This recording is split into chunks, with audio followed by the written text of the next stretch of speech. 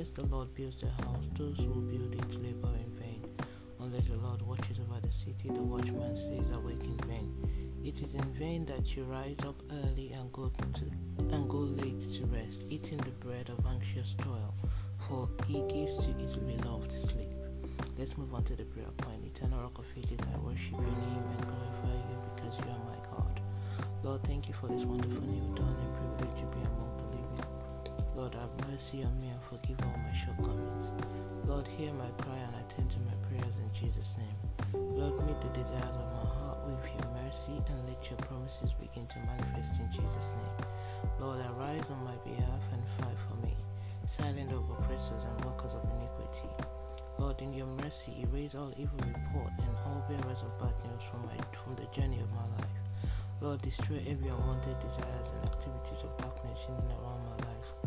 Lord, rebuild the foundation of my life and lineage and terminate evil germination in Jesus' name.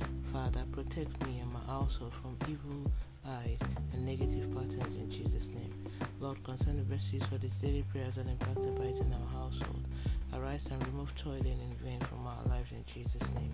Thank you, Jehovah, for fighting and winning my battles in Jesus' mighty name. Amen.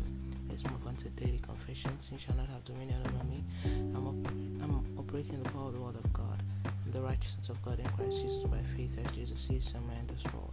The Lord is the one who watches over me day and night. He is my protector. The Lord is my shield and my ever-present help. The name of Jesus is the strong tower I run into daily. Christ has turned my life around to the glory of his name in Jesus' name. Amen. And that's today's prayer from being inspired by his word. Today is the 22nd of September 2023. Oh, glory be to God. Hallelujah. Remember, Jesus loves you so much. Always walk by faith and not by sight. Don't forget to be a blessing to someone by sharing this and tuning in tomorrow for another wonderful time of prayer. To the glory of God and by his grace. Have a wonderful day. God bless you. Jesus is coming very, very soon.